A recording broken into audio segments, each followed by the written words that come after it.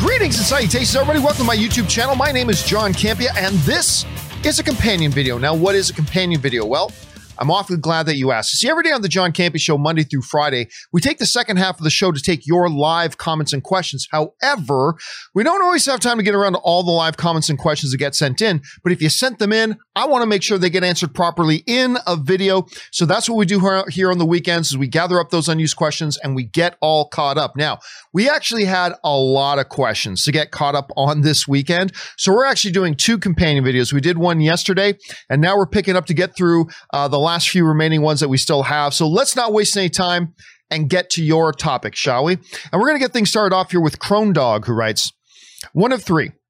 Yesterday, the character limit ruined my point, so I sounded like an idiot. The profit of a film is budget minus revenue. Actually, it's the other way around. It's revenue minus budget, but not to mention some other factors as well. But I see what you're saying. Solo's production problems caused 70% of the film to be refilmed, minimum, inflating the production budget to $275 million. This would not have happened with a sequel. If Solo made $700 million, it'd lose money and still justify a sequel because of positive word of mouth and a cheaper sequel budget. The bigger problem is that with the low audience turnout, about 1/3 of the other Disney era films, with $400 million, Solo 2 will never make financial sense for a full movie or TV series, and the best hope is that Disney Plus does something non-traditional in the $70 to $100 million range. Yeah, now listen. Absolutely. We talk a lot about Solo being like the first Star Wars movie. If it didn't lose Disney money, and it did lose them money, but if for whatever argument's sake that it didn't really make them any money. But yeah, it lost them money. Part of that problem was the fact that they had to spend a bunch more money on reshooting a bunch of stuff because, of course, infamously, Lord and Miller got removed from the project when they were about 90% done filming the movie. They brought in Ron Howard to retool the film. And listen, the results were pretty good. Solo was a really fun, good space adventure movie. Solo was great. I enjoyed it a lot. Not as much as, The Force Awakens, not as much as Rogue One, but I thought it was really fun. So yeah, the budgetary inflation was definitely a problem. The bigger problem, though, was the fact that there was just not enough people interested in it. And I go back to this all the time, but when they first announced the Solo movie, you go all the way back to my AMC movie days or Collider movie talk days, whatever. When they first came out, I said, this is not really going to work all that well. People are not interested in a Han Solo movie that does not star Harrison Ford, especially when we just had Harrison Ford on screen as Han Solo just a year or two ago. This is, of course, back when this all stuff was coming out. And sure enough, when it came time for Solo to come out, and it wasn't the best marketing campaign either, to be honest with you, but you saw a drastic lack of interest. Now, look, a lot of films would kill to make $400 million or close to $400 million, but not a Star Wars movie. And that was a major step backwards, and I don't see that being corrected. Now, of course, they recognize that a lot of stuff about Solo worked. One of the things that worked really well and that the audience seemed to really like was Donald Glover's portrayal of Lando Calrissian. That was great. And so we just heard that they're going to do a limited series of a Lando Calrissian limited series for Disney Plus. Now, they haven't officially said Donald Glover's coming back for it. I've got to believe that he will be. I don't see the point of doing it if they don't, so I got to assume that he will be at this point. But yeah, you're right. There's just not really many economic realities that suggested a Solo 2 would work.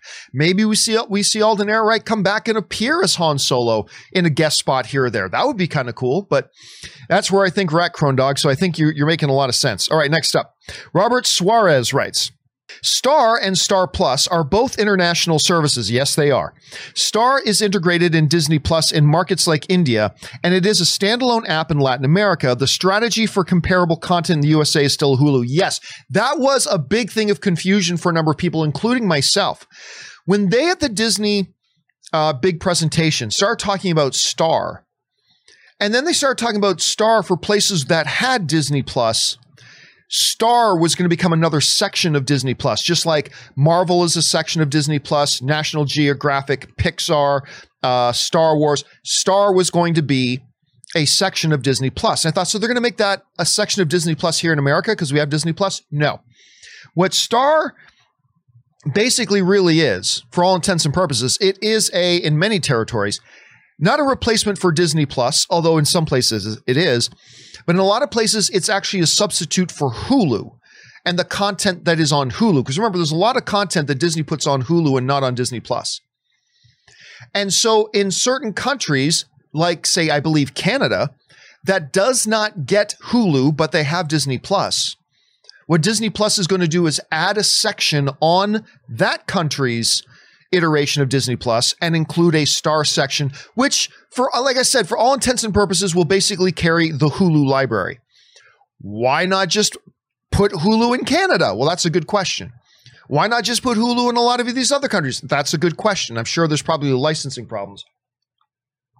But I'm glad you brought that up, Roberto, because as they were doing the live stream, that did confuse me, but it got all cleared up. So thanks for bringing that up, Roberto. All right, next up. Excited Now writes, I nearly fell off my couch when they announced Shogun. Oh, dude, me too. Original was supposed to star Sean Connery, but due to a tiny career dip, was not considered big enough, and yet Richard Chamberlain was. One of my favorite books, too. Listen, not taking anything away from all the Star Wars announcements, not taking anything away from all the Marvel announcements or the Pixar announcements and the other Disney Plus announcements, not at all. But if you watch the live stream I did with the watch along of the Disney announcement, easily the thing that got me most excited was when they announced at that Disney presentation that FX would be doing a Shogun series. If you've watched me for any period of time, know when people ask, what's the one book you would like to see made into a movie or another series? I always say the same damn thing. Shogun. James Clavell's Shogun. That's the one I want. I remember watching as a little kid the miniseries, although I think I saw it in a rerun. I was a little, I was a little young for it, but that was amazing. And I've always wanted to see another iteration of it. I think it is made for today's, on-screen storytelling. And it's the thing I got most excited about. And I can, in FX's hands, perfect company to be doing it. Absolutely perfect company to be doing it. And I'm so excited about it. All right, Dookie Shoes 0115 writes, over under 50%, we hear something about Fantastic Four. Well, obviously, over. We really didn't hear anything about Fantastic Four other than it's coming. And John Watts, the director of Spider-Man Homecoming and Far From Home, is going to be directing it. Really didn't hear anything else about that. I don't expect we're going to hear much about it in the foreseeable near future. Mark me on this. I'm not even convinced we'll hear anything more about it in all of 2021. I'm not saying that definitively. I'm just saying I won't be surprised if we don't get any definitive solid news on Fantastic Four through all of 2021. They got a lot of stuff they're doing right now. They've got a lot of pies in the oven. And so it might be a while. Or maybe we'll find out stuff really soon. Who knows? But we definitely did hear something. All right, Suthius writes, hey guys, the band classroom scene in the Soul trailer. Oh, how good did that look? Did they shoot that in actual classroom? So photorealistic. I swear Pixar's backgrounds in their movies look so convincing. In the opening scene of Toy Story 4 where they're rescuing RC, so real. No, I'm telling you what, and it's not just Pixar. Let's be clear. It's not just Pixar, but Pixar has certainly upped the game.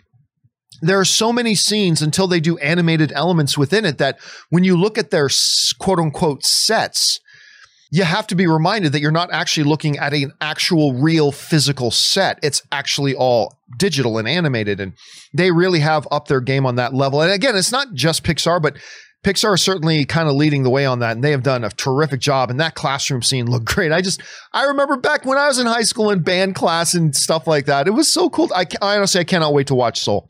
I cannot wait to watch Soul. I'm Batman writes, which was better, the DC fandom or the Disney meeting? They were two very, very different things. They were very different things. One, it was very definitively a fan event. Right? That's what DC Fandome was. It was a definitive fan event. The Disney announcement, which was done in just 4 hours, was a investors event. Now, they allowed everybody else to see it, so it's kind of a fan event, but really it was geared towards investors. So I look, they each had their strengths. They each had their weaknesses. We got a lot more announcements at the DC event. Or sorry, I should say at the Disney event. The Disney event gave a lot more flat out announcements. Fandome was about getting everybody kind of psyched up, giving them their first looks at some things that they already knew was coming, and they did it very well. I thought DC Fandom was a great event. So I don't know. They were both very good in their own ways, being done for different purposes. If I could only pick one, it would probably be the Disney announcement event, because again, it's just all the stuff that came out of it. But that wasn't really the purpose of Fandome so much. It was meant to be a full convention-like experience for fans, right? Like, for example, at DC Fandom, they did this great little documentary on all the guys who do the voice of Batman in animated form from around the world, right? That was so fun. That was so fun. And you didn't get anything like that at the Disney event, obviously, because the Disney event is just meant for announcements, a couple of sneak peeks, all investor stuff, talking about the business. So they didn't have that.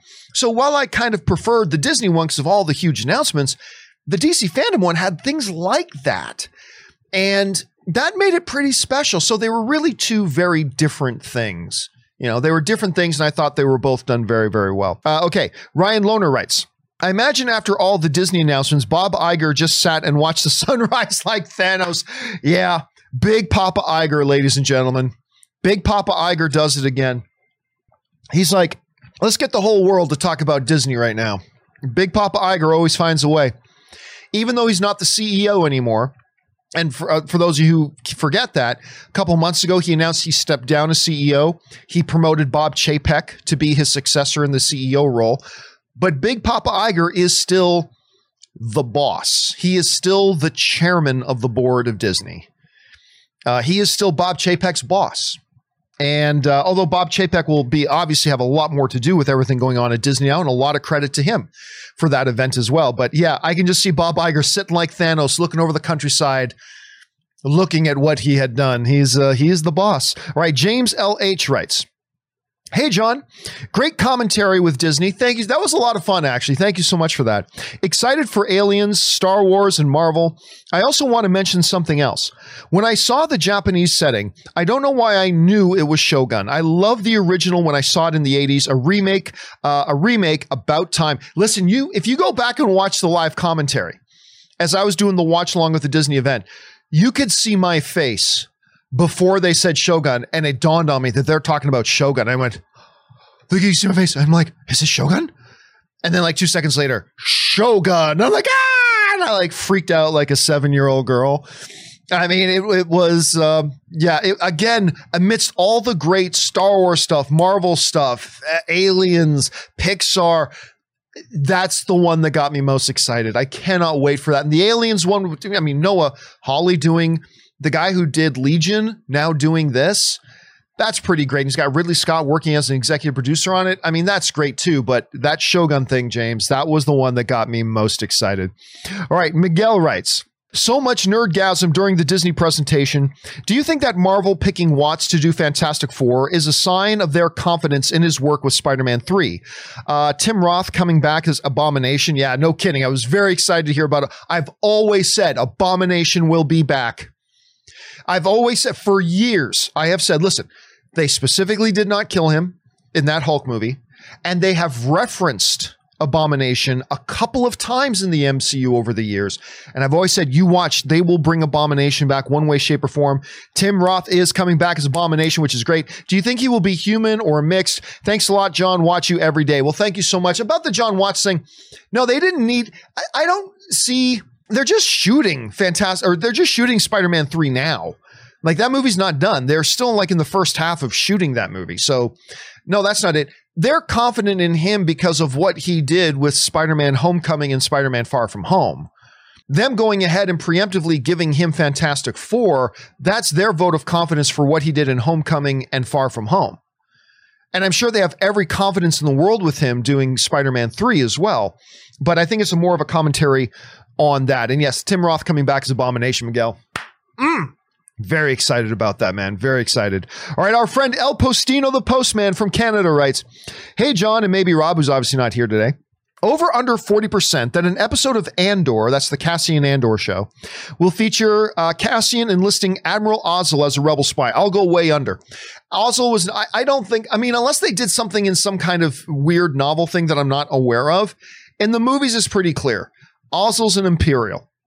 He just made a bad call. He was pompous, he was arrogant, and he made a bad call in the attack on Hoth. And that got him killed. But I don't think he was a rebel. I do not believe he was a rebel spy. So I'm going to go under 40% on that. I'm going to go on, again, unless I'm missing something in one of the expanded universe novels that I'm missing. I don't think he was. So I'm going to go under 40%. Doesn't mean we can't come across him, though. All right. Connie Sang writes, I nearly cried watching the Soul trailer because the trombone player in it is named Connie. Oh, that's sweet. And I was a trombone player in high school. That's amazing. I dreamt of being a musician, contributing to movie soundtracks back in the day. Cannot wait to watch this movie. This spot they played, this new spot they played for Soul is definitively, to me, the best spot they've done so far. I think it is easily and definitively the best promo spot for Soul so far. It gave you a real sense of what is the DNA of this movie? What's the personality of this movie? The other trailers were good too. They gave you a sense of what's this movie kind of about and whatever, but this is the one that really gave you a sense of the personality of it. And that classroom scene was definitely one of the highlights of it. So yeah, I agree with you, Connie. So cool. It was so cool and it felt so neat. And it made me think about my days in high school, being in a band class and everything too. All right. Christopher Chow, who tips in $20. Thank you, Christopher, for supporting the channel on that level, man. We appreciate that. Hey, John. You should do more watch-alongs. That was so much fun yesterday with the Disney Investors Call. Disney Plus stepping it up. I bet the number of subscriptions will increase now after these announcements. Oh, no doubt. No doubt. Yeah, they're already up to 86 million, which is crazy. They have more than one third of Netflix subscription base after just 1 year. Think about that. Think about how long Netflix as a streaming service has been around. And they clearly still have far more subscribers at this point. But I think they were hoping to have like 40 million subscribers by the end of year one. And here they are at like 86 million. Crazy. And this is only going to help. This is a company that's just going to keep growing and growing. And they absolutely destroyed that presentation. Now, the question becomes, will it be quality content? You know, Bob Iger came out on stage, Big Papa Iger came out and he said, you know, it's not about quantity, it's about quality. Okay. Well, you gave us a lot of very exciting announcements. And by the way, some of them looked really stupid. I'm sorry, was anybody asking for a Mighty Ducks reboot? Was anybody asking for Sister Act 3? Anybody? Did anybody ask for a John Stamos coaching a girls basketball team show? Anybody? No. But they did make a lot of very, very huge announcements. But now the big question will be, will that content be quality? Will it be Mandalorian? Or will it be Noelle? Remember that little Christmas movie they did with Anna Kendrick, where Anna Kendrick was Santa's daughter? That was crap. And I love Anna Kendrick. Love Anna Kendrick. That movie was complete and utter crap. So that's great. They had a great event, made great announcements. But where it's going to matter is when this content starts rolling out, will it be Mandalorian quality or will it be Noelle quality? Will it be a triumph or will it be wah, wah? Like that's going to be the real thing. But yes, just on the strength of the announcement alone, Christopher, you're right. You're going to see they're going to hit 100 million subscribers before the end of February. I mean, that's just, I don't know that for sure, but my guess is by the end of February, they're going to hit 100 million subscribers. Thanks for writing that in, Christopher, and thanks again for supporting the channel. Jesse writes, a lot of Disney talk today, but The Last of Us Part 2 swept the Game Awards. It absolutely did, and we did talk about that on the show the other day. Winning Best Narrative, Best Action Adventure Game, Best Game Direction, Best Audio Design, Best Performance for Laura Bailey and Abby, as Abby, and the biggest award of 2020, Game of the Year. Yeah, it did. We talked about that on the show, and listen, while I did not pick up my PlayStation 4 controller and play it, I did sit down in one day and watched the 12 to 16 hour cutscene movie version of Last of Us 2. I have never never seen any story, any narrative in any game ever come remotely close to Last of Us 2. It was an absolute uncompromised triumph. As far as story and narrative, for all I know, the gameplay was crap. I didn't play the gameplay, but the story of it, this was coming off a year where I got to watch, I watched the narratives of the latest God of War, Uncharted 4, Thief's End. I saw some really good narratives. The original Last of Us.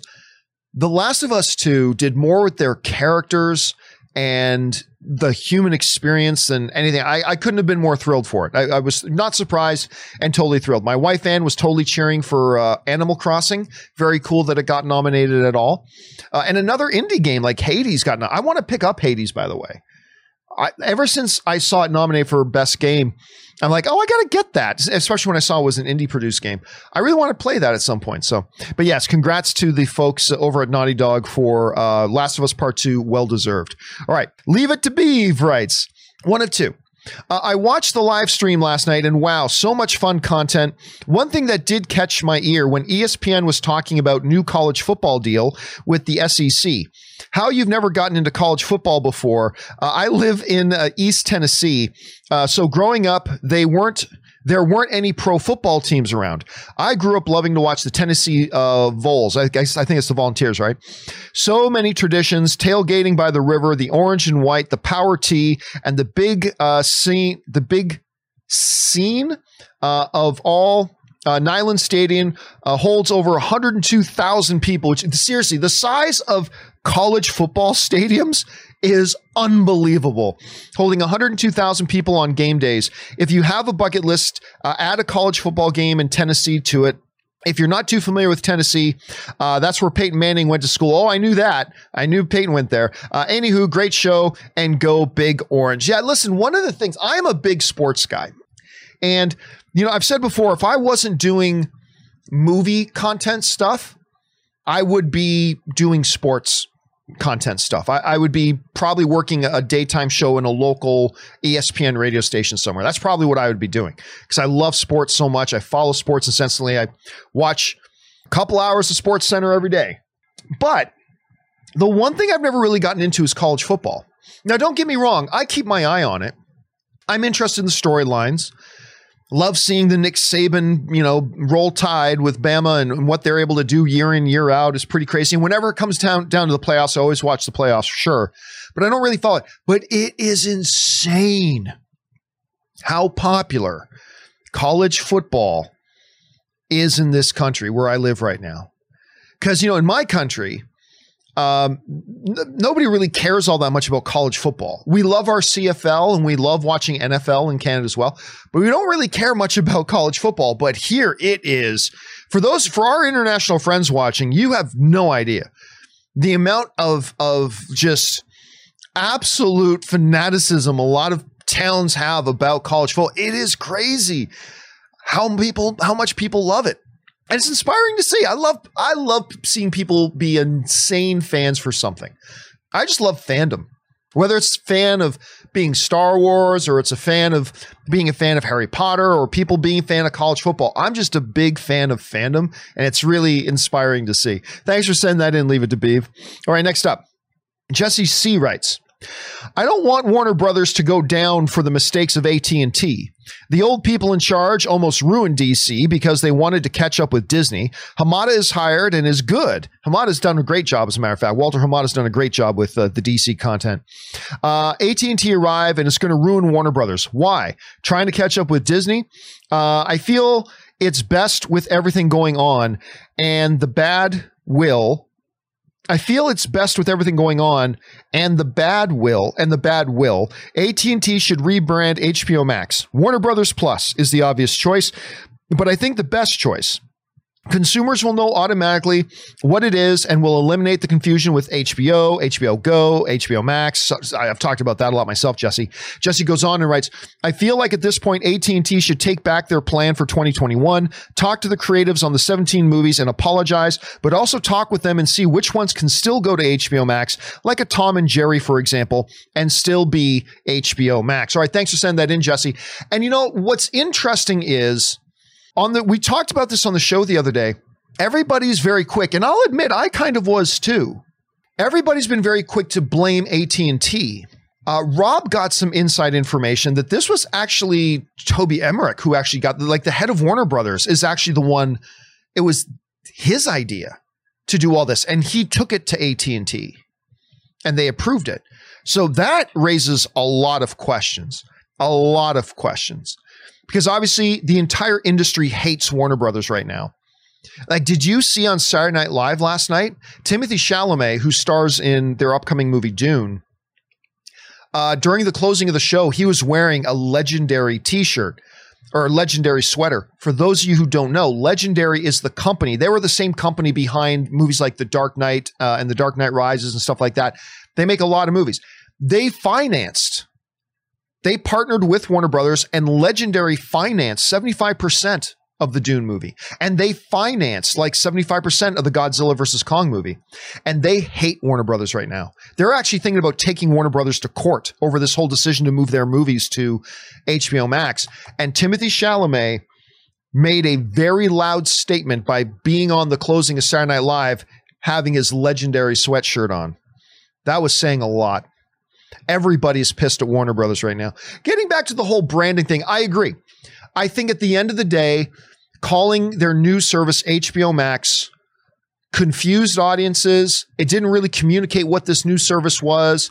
Everybody's confused. Like, wait a minute. So now I got HBO, HBO Go, HBO Now, and HBO Max. Like, they totally should have renamed it with something with Warner Brothers in the title. Absolutely, they should have. Is it too late for that? Probably. The opportunity to that is probably too late. They just got to get things turned around. But we'll see how this all unfolds, Jesse. It's one of the most interesting things going on in the world of entertainment right now. So we'll see how it all kind of unfolds itself. All right. Sebastian Restrepo. I hope I'm saying that right, Sebastian, writes, "Hi, John. I'm from Colombia, and I just want to express my happiness by seeing the announcement of the movie Encanto. That's the new Pixar one, I believe. I hope it reflects the beauties of my country and makes you fall in love with it just as I am. Thanks for the show. I am a daily viewer." Well, thank you so much, Sebastian, for watching this show. Listen, if they can do with this, and I'm not even sure about the pronunciation, Encanto or Ensanto, I'm going to go with Encanto for now. If they can do with Encanto what they did with, damn it, I'm freezing on the name. Hold on a second. Let me bring this up. I'm freezing on the name of the movie, and I loved it. It was the one, Coco. If they can do what they did with Coco, now I joke about this all the time, but it's true. I'm as much an expert on Mexican culture as Taco Bell is an expert on Mexican cuisine. All right, I don't know much about Mexican culture. I don't, but I felt, as somebody who knows nothing about Mexican culture, I felt watching Coco like I was getting a crash course in fantastic, rich Mexican culture. And that's one of the things I loved about that movie. And maybe Encanto can be that same sort of thing for like the culture of Colombia or something like that. I hope it is. Because if it's anywhere near what Coco was, I think that'll be a treasure. So anyway, thanks for reaching out, man. And thank you for sharing that, dude. I appreciate that. All right, next up, GQ writes, "Have you seen the Nobody trailer? Saul Goodman went full John Wick." Yeah, Bob Odenkirk, the guy from Better Call Saul. Of course, he was in Breaking Bad as Saul, the same character. He's starring in a new movie that looks very much like John Wick. Now, the reason it looks like John Wick is because it's written by the guy who wrote John Wick and is being directed by one of the directors of John Wick. So there's a reason it looks and feels like John Wick. The trailer was great. I got to say, I just enjoyed it more and more as it went on. We'll probably talk about it on the John Campea show tomorrow. We'll probably get around to discussing it a bit tomorrow, because with all the things that went on, in the latter half of this past week, we just didn't have time to get around to that, but we will probably talk about it. But I did watch it and I really enjoyed it. I'm looking forward to seeing it. All right. Orange Hand writes, "You spoke before about how lighting is such a key aspect when doing compositing." Absolutely. "I've seen plenty of films and shows with outdoor scenes that I knew were fake because of the lighting. Do you know why natural light is so hard to fake?" Listen, here's the real truth, Orange Hand. I think for every one time that you believe you were able to pick out fake stuff. And by the way, probably some of the times you thought it was fake, it probably wasn't. But for every time you think you picked out something that was fake with the lighting of the natural light, there are probably 20 other times you saw something that was fake and you didn't even realize it. That's how good they've gotten with that. But it is tricky really getting proper natural light. Like when you do a CGI scene inside of a house, there's something inherently easier about nailing the lighting of that as opposed to a shot outside.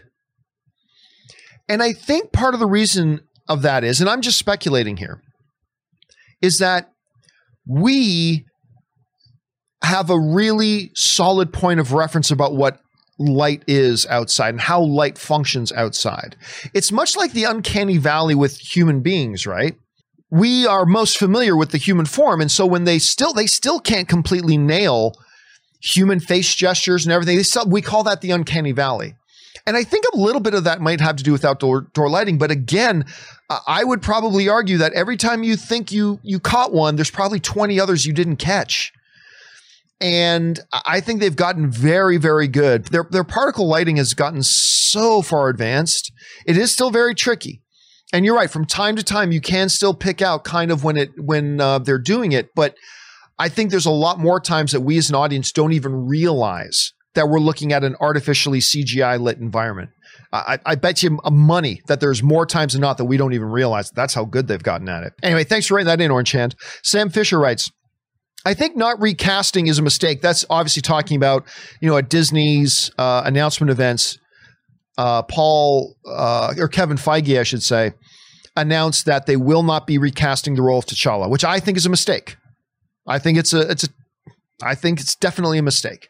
Anyway, I think not recasting is a mistake. If not recasting, at least create a character that fills the same role, like a brother who was off at Oxford or elsewhere during the rest of the MCU. Okay, not that exactly, but something like it. Yeah, see, here's the thing to me. Nobody cares about Black Panther. Black Panther didn't become this incredibly important subject for a lot of the cultures that we live in. It wasn't Black Panther. It was the character T'Challa. Yeah, he bore the title Black Panther, but Black Panther didn't move the world. The character of T'Challa did, as performed by Chadwick Boseman. But listen, Chadwick Boseman did not create the Black Panther character. Stan Lee created the Black Panther character. And then a lot of comic book artists and writers over the years gave some flesh to it. And then when it came to the movie, a screenwriter wrote that character and wrote all the lines that Chadwick Boseman then recited. And a director, a tremendously gifted director, Ryan Coogler, is the one who directed him in doing it and directed all the things that happened around the character. There was a lot. It was an amazingly large team effort. Right from the creation of the character in Stan Lee, all the way down to finally the actor that was selected to then be the character on screen in Chadwick Boseman. And altogether, including Chadwick Boseman, delivered a character that had a profound cultural impact. I think now throwing that character away is a mistake.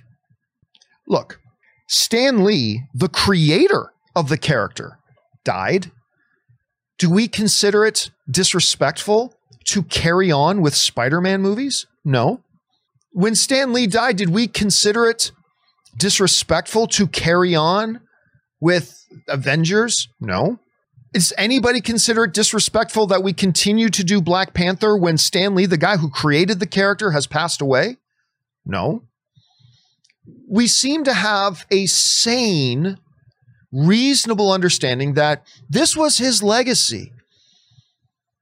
Stan Lee wouldn't want us to suddenly stop making Marvel movies. Keep building. Stand on his shoulders and keep building the legacy. Keep it going. Pick up the baton. Pick up the baton and carry on and keep going. If Kevin Feige tragically died tomorrow in a bus accident, do you think they would stop making MCU movies? Of course not. Is there anybody more responsible for the success of the MCU movies today than Kevin Feige? No. But would they stop making MCU movies if Kevin Feige died tomorrow? No. They would carry on because it's what Kevin Feige would want. It's how you honor Kevin Feige if he were to die in a horrible, weird bus accident tomorrow. God forbid. It's how you honor him. You keep building on his legacy. You continue the work. He didn't bust his ass and all that kind of stuff so that if he just happens to get caught in some tragic bus accident, then all of a sudden all the work he put into it was suddenly now just stopped. You carry it on. And this is the other thing that has always confused me. And I brought this up a couple of weeks ago when talking about this subject. But, you know, let's say you take a guy with a great profession, a guy who drives a bus, getting people around in the city, right? Honorable profession. I don't know why I'm fixated on buses today. Kevin Feige getting hit by a bus driver, whatever. But let's stick with buses for now.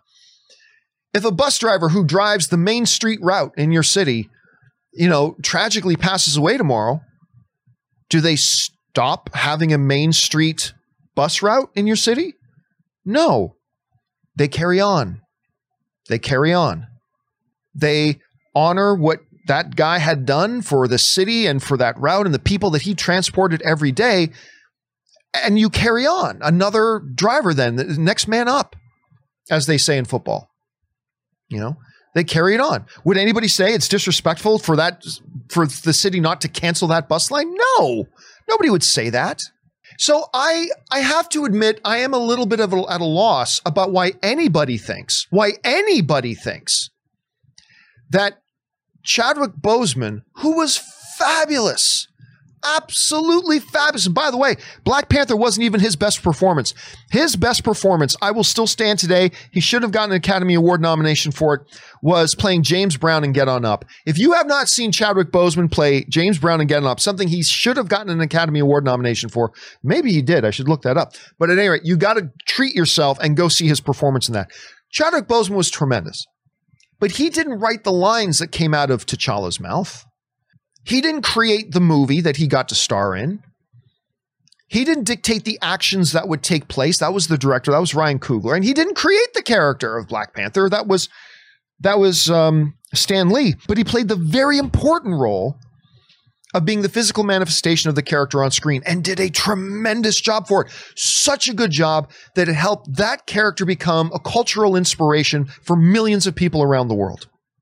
But for some reason, we think the way to honor that and a way to celebrate this character being so symbolically important to millions of people around the world is, oh, let's not do that character anymore. Let's just let the character die. Let's just move on. You think they'd do that with Batman?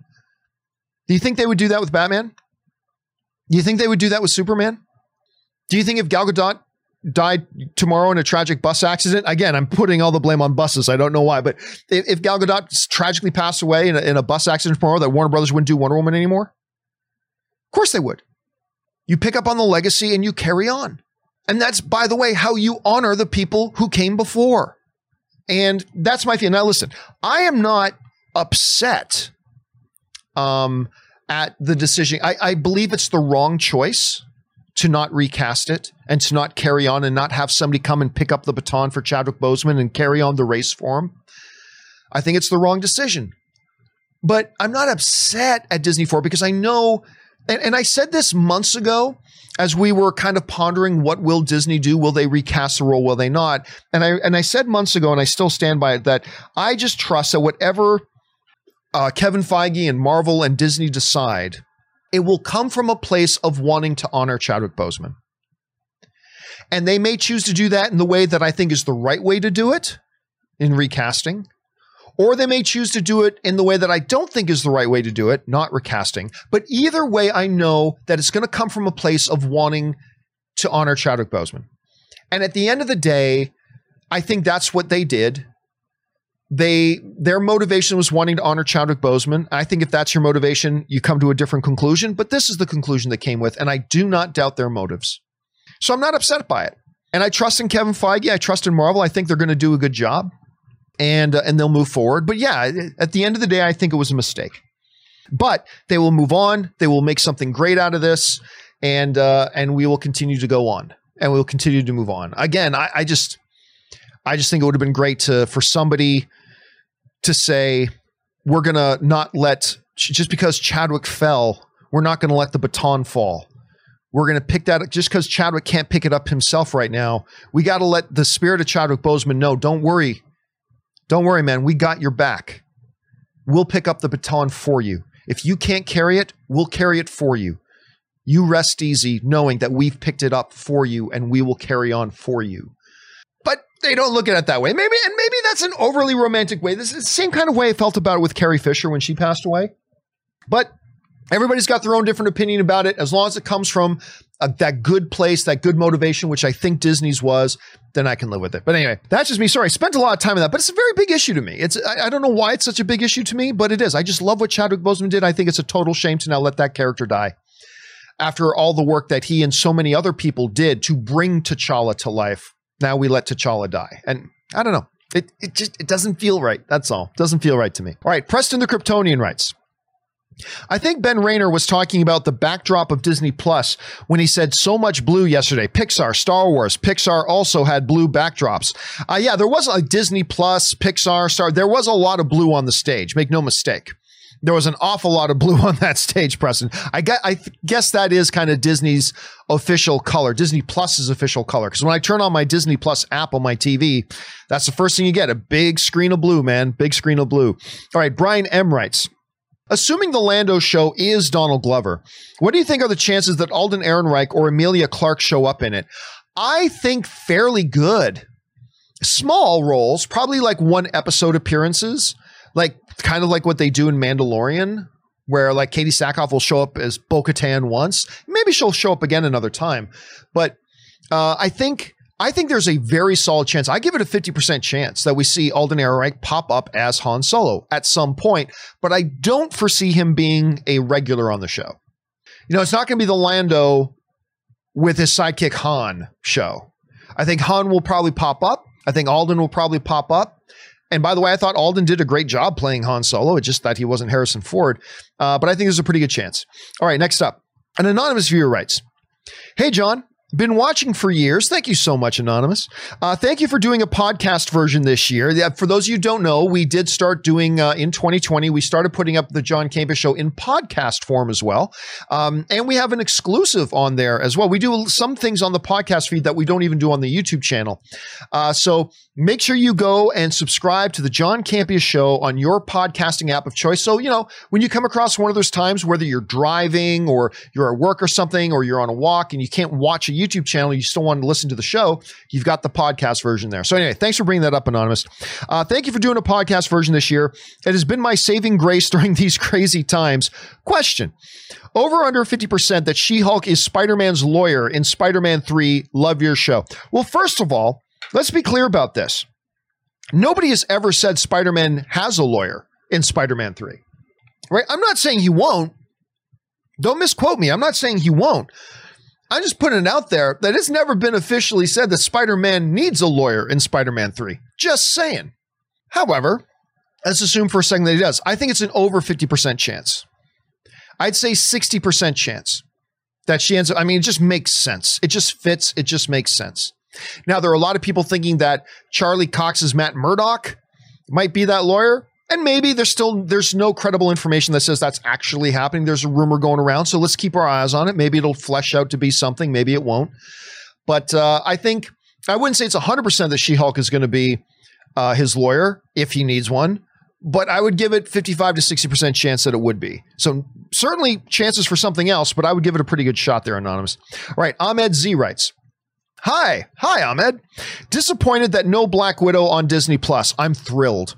I don't want to wait for premium video on demand after theatrical window, but don't feel comfortable going to the theaters here in Jeddah either. So annoyed as hell. Also, Ahsoka is only one season. That's also super annoying. Sorry. Well, listen. First of all, with the Black Widow thing, what is the problem with waiting a bit? I've never understood that. I've never understood why is it such a big deal that one might have to wait a little bit? I really don't understand the big deal. I don't. Anyway, that being said, with theaters, yeah, listen, it's not coming out until May, right? I was just watching the news this morning, and the first shipments, well, first of all, in the UK, they've already started administering the vaccine. In the United States, they literally just shipped the first shipments today of the vaccine, and they're saying the first rounds of people getting the vaccination are going to start happening on Monday and Tuesday. So we're in December, so January, February, March, April, May. By the time May comes around, by the time Black Widow comes out, we will be 5 months, almost half a year, into people getting vaccines. The good thing about vaccines is that there is an exponential effect with vaccines, because once they give somebody a vaccine, not only is that now a person that won't get COVID, more importantly, that becomes a person who will not become a transmitter of COVID. So once you eliminate, let's just say 20 million, which is what they're saying is going to be the initial round of vaccinations in the United States.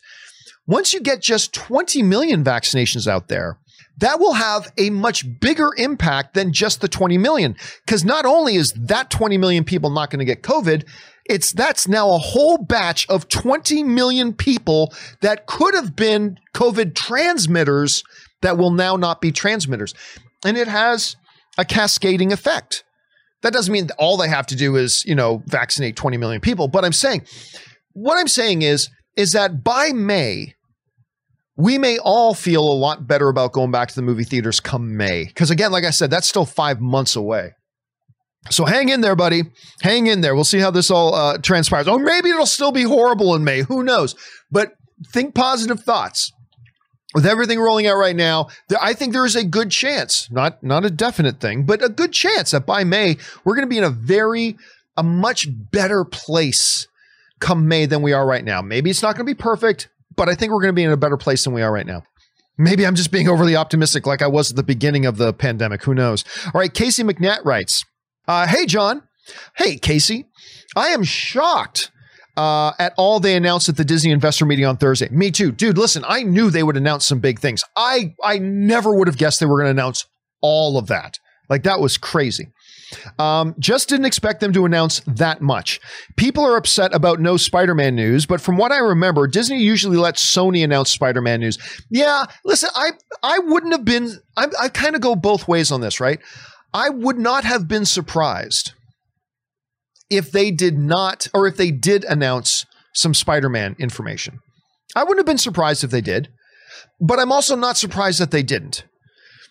And once again, it is a Sony thing. That is a Sony character. It's in the MCU and Marvel's the production company on it, but Sony owns that character right now, license-wise, and they are the distributor. They're in charge of what happens to Spider-Man.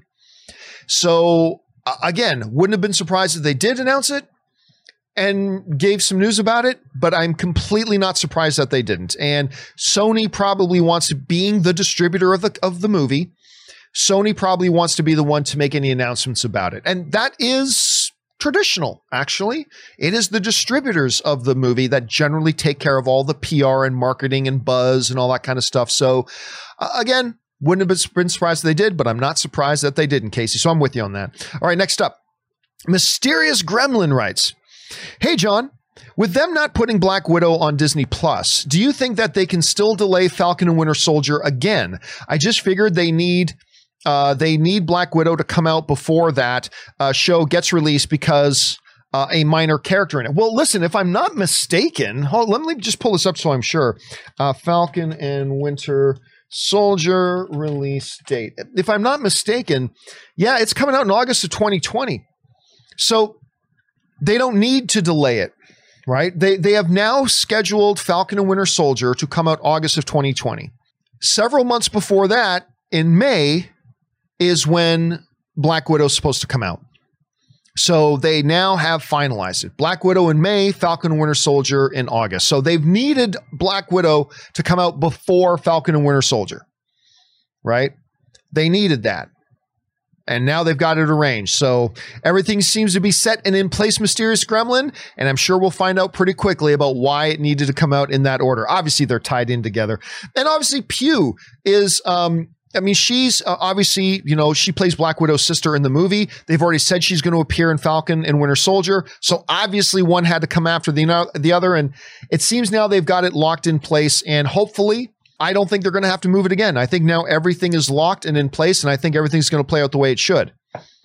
But I still won't put it by Disney to pull Black Widow from the theatrical release and just put it straight onto Disney Plus. I don't think they will. I'm just saying I'll believe it when I see it. All right, next up. The Wakandan Forever writes, Iwaju, a comic book series set in fantasy African country with futuristic technology. Sounds strangely familiar to me for some odd reason. John, am I crazy? Wakanda Forever? No, listen, when I was doing the live stream, the live watch along of the Disney event, when they announced Iwaju and they showed the concept art, I said, doesn't that feel a little like Wakanda? A little bit? So maybe that was part of the inspiration. Maybe it wasn't. Maybe it's going to be like, maybe once we actually see it fleshed out, it'll be totally different, which I wouldn't be surprised if it is. But yeah, I admit when I first saw it, I thought that feels a little bit like Wakanda, but that's perfectly fine. Whatever. We just talked about the Bob Odenkirk movie. That's completely feels like John Wick. So why not?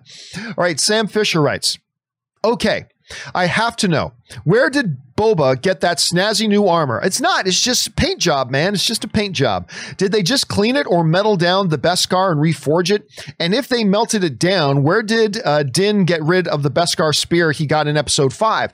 No, he still has the spear. Don't forget, he still has the spear. That's important. That's going to come into play when it has to fight the Darksaber. But yeah, they just painted it up. No big deal.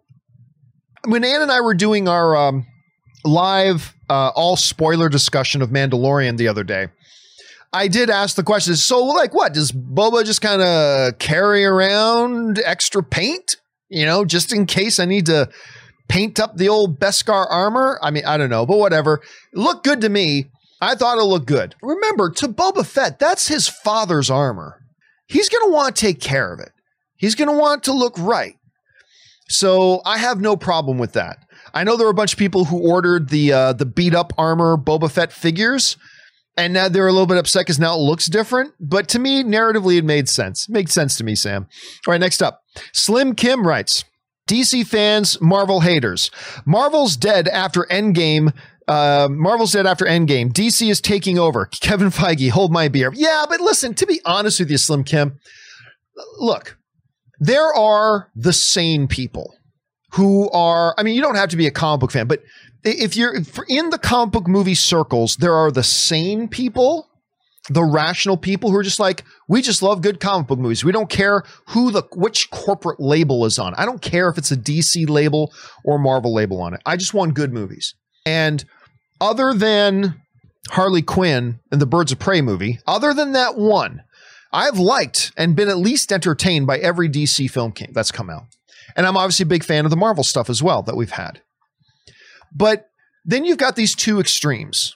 The blind corporate Marvel zombie slaves and the blind corporate DC slaves that are just totally, they've given up their free will and they just live their lives in complete obedience to their corporate masters, whether that corporate master is DC or whether that corporate master is Marvel.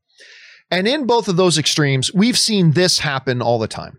A big DC trailer drops. Oh, R.I.P. Marvel. Like we've seen that how many times? R.I.P. Marvel. How's that turned out? Marvel's still doing pretty good, isn't it? Or then Marvel does some kind of event, whether it was the Phase 3 event or whether it was this new announcement. And then you get the corporate slaves on that side going, oh, R.I.P. DC. What's it like being in DC's hole? Right? I mean, both sides have done it. Both sides have done it. And unfortunately, until they all die off, they will continue to do it. Meanwhile, those of us who just appreciate good comic book movies will still be in the middle looking at both of them like they're idiots, and they are idiots. But yeah, it goes both ways, Slim. It really does. It really has gone both ways. All right, Slim Kim also writes, Star Wars fans are such hypocrites. Some are, not many. They always blame Kathleen Kennedy and Disney when it comes to what they don't like. The Last Jedi, Rise of Skywalker. But when it comes to what they do like, Mandalorian, they forget to tag their names. Keep up the same energy, guys. No, that's true. Like, that is when you get into the people who have agendas, right? Is when they will start applying different sets of criteria to fit their predetermined agenda. Like, if you want to hold Kathleen Kennedy responsible for what happened with Rise of Skywalker, that's fair and that's fine. I do. I mean, she's not the only person responsible for the Rise of Skywalker being as bad as it is. But at the end of the day, she's the person in charge of Lucasfilm. Now, I won't talk about the other ones because I happen to like Last Jedi, and I love The Force Awakens, and I love Rogue One, and I liked the Solo movie. But let's talk about the one that I agree with a bunch of people on, that Rise of Skywalker. Okay, so for me, Rise of Skywalker stunk. And it is fair to hold Kathleen Kennedy responsible for that because at the end of the day, she is in charge. It's on her watch. It was because they laid out a new trilogy of films and she didn't think that it was important to plan out and map out exactly how this new trilogy is going to go before they started shooting it and say, we'll just play it film to film. We'll just go by ear. And if you saw my 20-minute editorial that I put up on Rise of Skywalker and what went wrong with it, it all comes down to they had no plan. And that was the root problem of everything that went wrong with the Rise of Skywalker, was the fact that from the beginning, they did not have a plan. And at the end of the day, that is Kathleen Kennedy's responsibility. When things don't work out on the initial shoot for Solo, I've had people say to me, well, then, that was Lord and Miller's fault. And yes, Lord and Miller do carry a degree of responsibility for that. They agreed to make one kind of movie and then they turned around and started to make something else. I get that. I do. But at the end of the day, Kathleen Kennedy should have properly worked with them, vetted them, and understood exactly what they would have done. And ultimately, she's the one who hired them. And so when things go south, I'm not saying there's not responsibility to spread around, but when things go south, you are the person in the chair. You're the person in charge. You're the boss. You're the one who hired them in the first place. When things went south with Josh Trank's Boba Fett movie, you can blame Josh Trank for this, that, and the other. It doesn't matter. You are the person in the chair. When you had, what was it, J.A. Bayona, who was going to do the third Star Wars movie, and then it falls apart, creative differences. That's your responsibility. You should have figured that out before you hired them. And when things go wrong with The Rise of Skywalker, yes, there's other people to blame as well, but at the end of the day, you are the person in charge. The problem becomes that people who don't like Kathy Kennedy are all enthusiastic to agree with that. Yeah, she's the one in charge and things go wrong, it's her fault. They're all excited to embrace that because it's the truth. But they want to forget that when things go well. When things work, they want to discount the fact that she was the one in charge and is ultimately the one responsible. Listen, Kathy Kennedy, and Jon Favreau has talked about this, by the way. He talked about this at D23. Kathy Kennedy has hundreds of pitches coming at her about what to greenlight, what to do, and all this kind of stuff. And a lot of them with some big-time filmmakers and big famous names. Jon Favreau came to her with this idea for Mandalorian. And she recognized, as the person in charge, she recognized this works. This can work really well. And then, by the way, Jon Favreau himself was the one who revealed that when Kathy Kennedy realized that this was a good idea, she also thought this type of mythology, she goes, okay, Favreau, I want you to do this, and I want you to work with Dave Filoni. I think Dave Filoni would be a great match for what it is you're trying to do here. And this is Favreau who told this story. So it was Kathy Kennedy who actually matched up. And Favreau said, but little did Kathy know, I had actually already met Dave Filoni a couple of years earlier in this thing, and I thought he was so cool, and which is great. But so it was Kathy Kennedy who number one, recognized the potential of Mandalorian when she gets hundreds of scripts on her table, hundreds of pitches. She recognized Mandalorian was an idea that could work and what potential it had. And she recognized, I think Dave Filoni is somebody that should be working on this too. I think what he brings to the table would be a great fit for this. And Favreau agreed. So Filoni started working for Favreau on that. Favreau was the ultimate showrunner, but having Dave Filoni in there is part of the reason Mandalorian works. But people who have this anti-Kathy Kennedy agenda don't want to acknowledge that. they're more than willing to embrace she's the one in charge, she's the one responsible when things don't go well. But as soon as something does go well, they want to try to figure out a way that she doesn't get any of the credit. That's not how it works. It goes both ways. So somebody like me, who I've been very critical, listen, I think Kathy Kennedy is one of the greatest producers in the history of Hollywood. Steven Spielberg says that. And I think he's right. Her resume is impeccable. She is one of the greatest producers in the history of Hollywood. And I'm a fan of hers on that level. And I loved when she was announced as being the head of Lucasfilm. But you guys know for a number of years, I've been very critical of her ability to actually be the head of a company. And I've already given the laundry list many times over the years about the issues that I have. And I think she needs to move on. And while I hold her responsible for the rise of Skywalker and the things with all the directors and the lack of a plan, you also have to give credit where it's due. Because if Kathy Kennedy was not the head of Lucasfilm, Mandalorian may never have gotten made. That's just the truth. That's the cold, hard fact. If it was not her in that chair and the pitch for Mandalorian came across another person's desk, they may never have greenlit it. That's just the truth. So, yeah, I believe Kathy Kennedy needs to take a lot of the blame when things go wrong, and I think she needs to be given the credit when things go right. And I think you have to have either a pro or a negative Kathy Kennedy agenda to acknowledge one side of it while pretending that the opposite side doesn't exist. Anyway, that's just kind of my take on it. All right. Sarah the Supernova writes, hey, John, thanks for broadcasting the Disney Investors Day with us. It was a lot of fun. I'm glad we did that. It was fantastic with amazing updates. We were cheering all night in the UK with my sisters commenting, isn't that John guy you watch every evening? Haha. We disagree on this and that's okay, but I'm happy they won't recast T'Challa. By the way, I watched your movie in the first weekend, which just brought back our love for documentaries. Movie trailers, a love story. Head on over to Amazon Prime or Vimeo today. Well, thank you so much for that, sir. And listen, you're not the only one who disagrees with me on the T'Challa thing. I think there are a lot of people who agree with me, and there are a lot of people who disagree with me. And that's perfectly good. And again, I think as long as we all recognize that, Disney making whichever decision they made to recast or not to recast, they're going to do it with the right intentions and the right motivations. And I may not agree with what their final decision was, but I know they have the right intentions.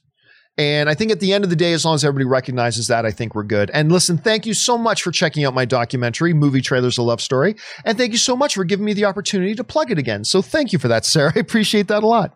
All right, next up. Scott K writes, super excited for the new Star Wars content, but I did chuckle a little when they said something like, with over 25,000 years of Star Wars history, there are so many stories to tell. Then almost everything is set within decades of one another. Oh, dude, listen, that has been one of my big complaints about Star Wars for years. Is that why does everything have to be things we already know? There is a vast universe spanning centuries and centuries of time. Let's tell some news stories.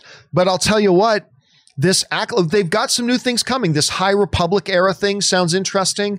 The Acolyte, which they announced, is one of the most exciting things. I think, to me, in the world of Star Wars stuff, that was actually the most exciting thing to me, hearing about the Acolyte. And it's going to focus on dark side, maybe Sith. So I'm thinking maybe it's going to be focused on a Sith apprentice or something like that, which is totally cool, or some kind of dark side user. Something Star Wars has never focused on before. But it's in a completely different time period, in the waning days of the High Republic, which is great. So I think here's how I took it, Scott. When they said, with over 25,000 years of history to cover, I think that was Kathy Kennedy saying, we're going to start finally expanding the Star Wars lore. I think by saying that one line, that was her saying, we are going to start exploring different time periods to tell these incredible galactic stories of Star Wars on a scale that we have not done before or have not done up until this point. So I think that's exciting, and I'm going to take it as good news. But you're right. I kind of chuckled a little bit too when they said that, Scott. All right. Just time for a couple of more here, guys. Runaway Pony writes, even though I will be vaxxed before most people, vaccination, I won't be ready to go to a theater in May. I suspect there are many who feel the same. Do you think it was the right call by Disney to keep Black Widow in the theaters, and what do you think made them decide that? I do think it was the right decision. Absolutely. I'm surprised they did it. I did not think they would do that. I mean, I said repeatedly before that event that I expected, I did not know. Remember, I said there's a difference between what you believe and what you know. I don't know what they're going to do with Black Widow, but I believe they're going to announce that it's going straight to Disney Plus, and they didn't. So I was totally caught by surprise with that, but pleasantly surprised. It is absolutely the right move. It is absolutely the right move. And I think what made them decide that is what I have been saying all along. I get wanting to move everything to streaming, but you can have your cake and eat it too if you're Disney. You can put some of these big movies out in theaters, make billions of dollars on them in theaters, and then put them on Disney Plus and reap all the benefits from them on Disney Plus. It doesn't have to be either or. It can be, in fact, both and. It's not either or, it's both and. So I'm hoping that's the case. And May, I think, is enough time. And listen, if you're vaccinated, I don't understand why you wouldn't go to the theater. I mean, you're not in danger of getting it and you're not in danger of spreading it. So I don't know why you would be uneasy about that. But at any rate, I think May, the world is going to look different. I don't think we'll be all the way there yet, but I think the world's going to look different and we'll be well on our way to getting things back to normal. But then again, as I acknowledged, maybe I'm just being overly optimistic like I was at the beginning of the pandemic when I thought, yeah, by July, everything will be fine. And everything just keep getting worse. But we'll see. We'll see. But that's what I think was behind it. That's what I think they know they can put Black Widow in theaters, make $500 million in profit, pure profit, make $500 million in pure profit, and then put it on Disney Plus and still reap all the benefits of it being on Disney Plus. That's what I think their motivation is, and I think it's the right move. Whether or not it actually is the right move, we'll find out soon enough, but I think it is the right move. All right. Nicholas writes, I'm fighting off a sneeze. I might sneeze at any time, but I'm battling back the sneeze right now. Nicholas writes, hello from Romania. Hello, Nicholas from Romania. So on the Walt Disney website, the Disney Plus will expand into South Korea, Hong Kong, Japan, and Eastern Europe later in 2021. Great. Yeah, we've been talking on the show recently about when is Disney Plus going to start expanding? Well, during this announcement, event, they did announce that they are continuing their rollout across the world. More markets and more territories are coming, and it won't be too awful long before whatever country you live in, if you don't have it already, and lots of countries do have it already, but you'll be getting it too soon. So that was one of the best things, even though we've been talking about the flashy stuff, right? Star Wars and Marvel and Shogun and Aliens, and yeah, we've been talking about that, but maybe that was one of the more important things, was announcing their future rolling out of Disney Plus and how the rollout.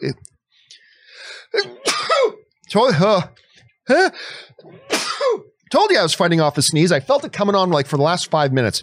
Anyway, that might be the most important thing they announced, Nicholas. Okay, next up. The Great Bondi writes, excited to see Hayden back. I think a lot of the people are excited to see Hayden Christensen back. Good Canadian kid, by the way. But I don't expect him a lot as Vader. More than flashbacks, I expect a tormented Obi-Wan reviving on nightmares over and over, all the final moments with his apprentice and trying to make peace with that. He failed as a master. It's going to be interesting to see how big or small of a role Anakin, aka Vader, is actually going to play in this series. Look, there is a part of it that still bothers me a little bit, which is Vader being involved in the Obi-Wan series clearly violates the implied message of canon from the original Star Wars movie. The clear implication. Now, if you want to play semantics, you can dance around it. But when you go back and watch the original Star Wars movie, the clearly implied message is the last time Vader and Obi-Wan saw each other was their battle at Mustafar. That was the clearly implied message. And when they did the prequels, they enforced that implication, that this was the last time they saw each other. And so when we get to Star Wars A New Hope, and they like, Obi-Wan Kenobi, the presence I haven't felt since, and surely he's dead by now. The force is strong with blah, blah, blah. The clearly implied message was when they battled at Mustafar, that was the last time they saw each other. And again, you can play semantics. Well, technically, he didn't actually say that was the last. Yeah, you can play semantics if you want. But clearly, the implied message was one thing. And them having Anakin in this Obi-Wan series breaks that canon. And that's okay. You know, for a long time, I've been a very, very hard stickler about honoring canon. Not in everything, but in Star Wars, canon should be honored. But for the last number of years, Lucasfilm has been breaking canon left, right, and center. Like, I remember when Lucasfilm took over Star Wars, and they made this big, bold claim. Now everything is going to be canon.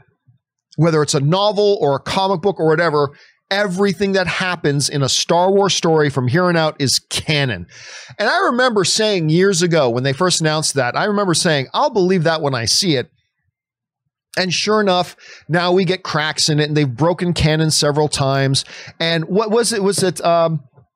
I think it might have been Pablo Hidalgo, who's great, but I think it was Pablo Hidalgo who once talked about like the differences in the books and the movies. Like, well, the books are canon when they line up with the movies. They're not canon when they don't line up with the movies. It's like, that's not what canon is. Either canon is canon. A girl is not sort of pregnant. No, the girl's pregnant or she's not, you know, and they've kind of given up on canon. So look, at the end of the day, the announcement of the good Canadian kid, Hayden Christensen, coming back as Anakin made a lot of fans happy. And so what's more important? That they ardently stick to canon, you know, with a religious zealousness, that they stick to canon, which is what I kind of would like them to do. But what's more important? That or millions and millions of fans around the world being made really happy? I'd like to think you could do both, but in a situation like this, even I, who am a real stickler for canon, go, look, they made this announcement and it made millions of people really happy. And at the end of the day, isn't that what it's about? And that sends a little bit of a chill up my spine because I am such a canon stickler. But it's true. At the end of the day, making fans happy is really what this whole thing is about. And if it made tons of fans happy, whatever, go for it. It's not like you haven't been breaking canon already, so might as well continue. Just keep going. All right, the Wakandan Forever writes, Disney Plus announcements. 1, Black Panther 2. 2, Falcon and Winter Soldier. 3, What If. 4, Lightyear. Lightyear was a great announcement, by the way. The Buzz Lightyear spinoff of Toy Story. 5, Obi-Wan. 6, Miss Marvel. Number 7, Soul. Number 8, Raya and the Last Dragon. Number 9, Mighty Ducks. Number 10, Cruella. Disney went from one-hit Mandalorian show to pulling my childhood toy box on screen. Wild. Yeah, listen, that's one of the things that I had to say. Listen, my big criticism about Disney Plus for the last year has been, hey guys, you've given us 2 pieces of premium original content in a year. Now, this is prior to Mandalorian Season 2 starting. You gave us 1 season of Mandalorian, and then you dropped Hamilton. Great. And Hamilton is great, but I'm just saying, that's it. Other than that, it's been all this lower budget filler content. Some of it pretty good, some of it not, but you've only given us 2 pieces of premium content in a year. That's been my big complaint. And listen, I got Disney Plus. I like Disney Plus, but I'm just saying that has been my one complaint. Well, that's gone. Right? That is gone. Over the next couple of years, 10 Star Wars series, 10 Marvel series, Pixar stuff, Disney proper live action stuff, although the Disney proper live action stuff did not look all that good, but whatever. That is no longer going to be a problem. Again, like I said near the beginning of the show, though, Wakandan, the question now becomes, is this stuff going to be good content? Will it be Mandalorian or will it be Noel? And that's what we'll find out. But I got to tell you, I mean, I can't accuse them of not coming out with some big premium original content anymore. All right, next up. Mr. Steele, and we'll wrap up on this one, guys. Mr. Steele writes, one of two. My God, John, so much to uncover. No kidding, man. First, I want to say thanks for the last few shows. You had me laughing so hard, especially the boo-hoo part of Adam Aaron a few days ago. I just want to say thanks to you and this community. It's a great place to hang out. Well, thank you for being a part of it, Mr. Steele. You think when Disney still mention theatrical dates that they know something we don't, like maybe them buying or making a theater chain? Business-wise, I can see the execs at other streaming services pacing back and forth right now in their halls, and Shogun's the biggest announcement to me. Listen, the biggest threat to the movie theater industry is not that the current theater chains go out of business. Like, we'll talk about this on the John Campea Show tomorrow, but, you know, it's been announced. AMC has said that they expect they may run out of money by mid-January. AMC could run out of money. The biggest movie theater chain in the world could run out of money by mid-January. But AMC going out of business isn't the biggest threat to the theatrical industry, because another company can just come in and start up. That's how the market works. The biggest threat to the theatrical industry is more of a systemic one, in the sense that the biggest threat is, what if there's no big movies playing in theaters? Like, and especially, what if there's no big movies playing in theaters exclusively? That's the big threat to the movie theater industry. Theater chains can come and go. As long as there are studios putting out big, high-profile movies that people want to go to the movie theaters to see, and there's a theatrical exclusive window, as long as that's there, then other new movie theater companies can sprout up and take over the leases of old AMC buildings, whatever, and that can all happen. My biggest pessimism, therefore, about the long-term survival prospects of the movie theater industry has not been that AMC may not make it or Regal may not make it. It's been the fact that it looks like studios aren't going to put their movies out in theaters anymore. And that's the problem. Because if there's no new movies coming to theaters, no new movie theater companies could take AMC's place or anybody else's place. But there may be some light at the end of the tunnel here. Maybe. If Disney actually does stick to all these movies that they just announced are going to be theatrically released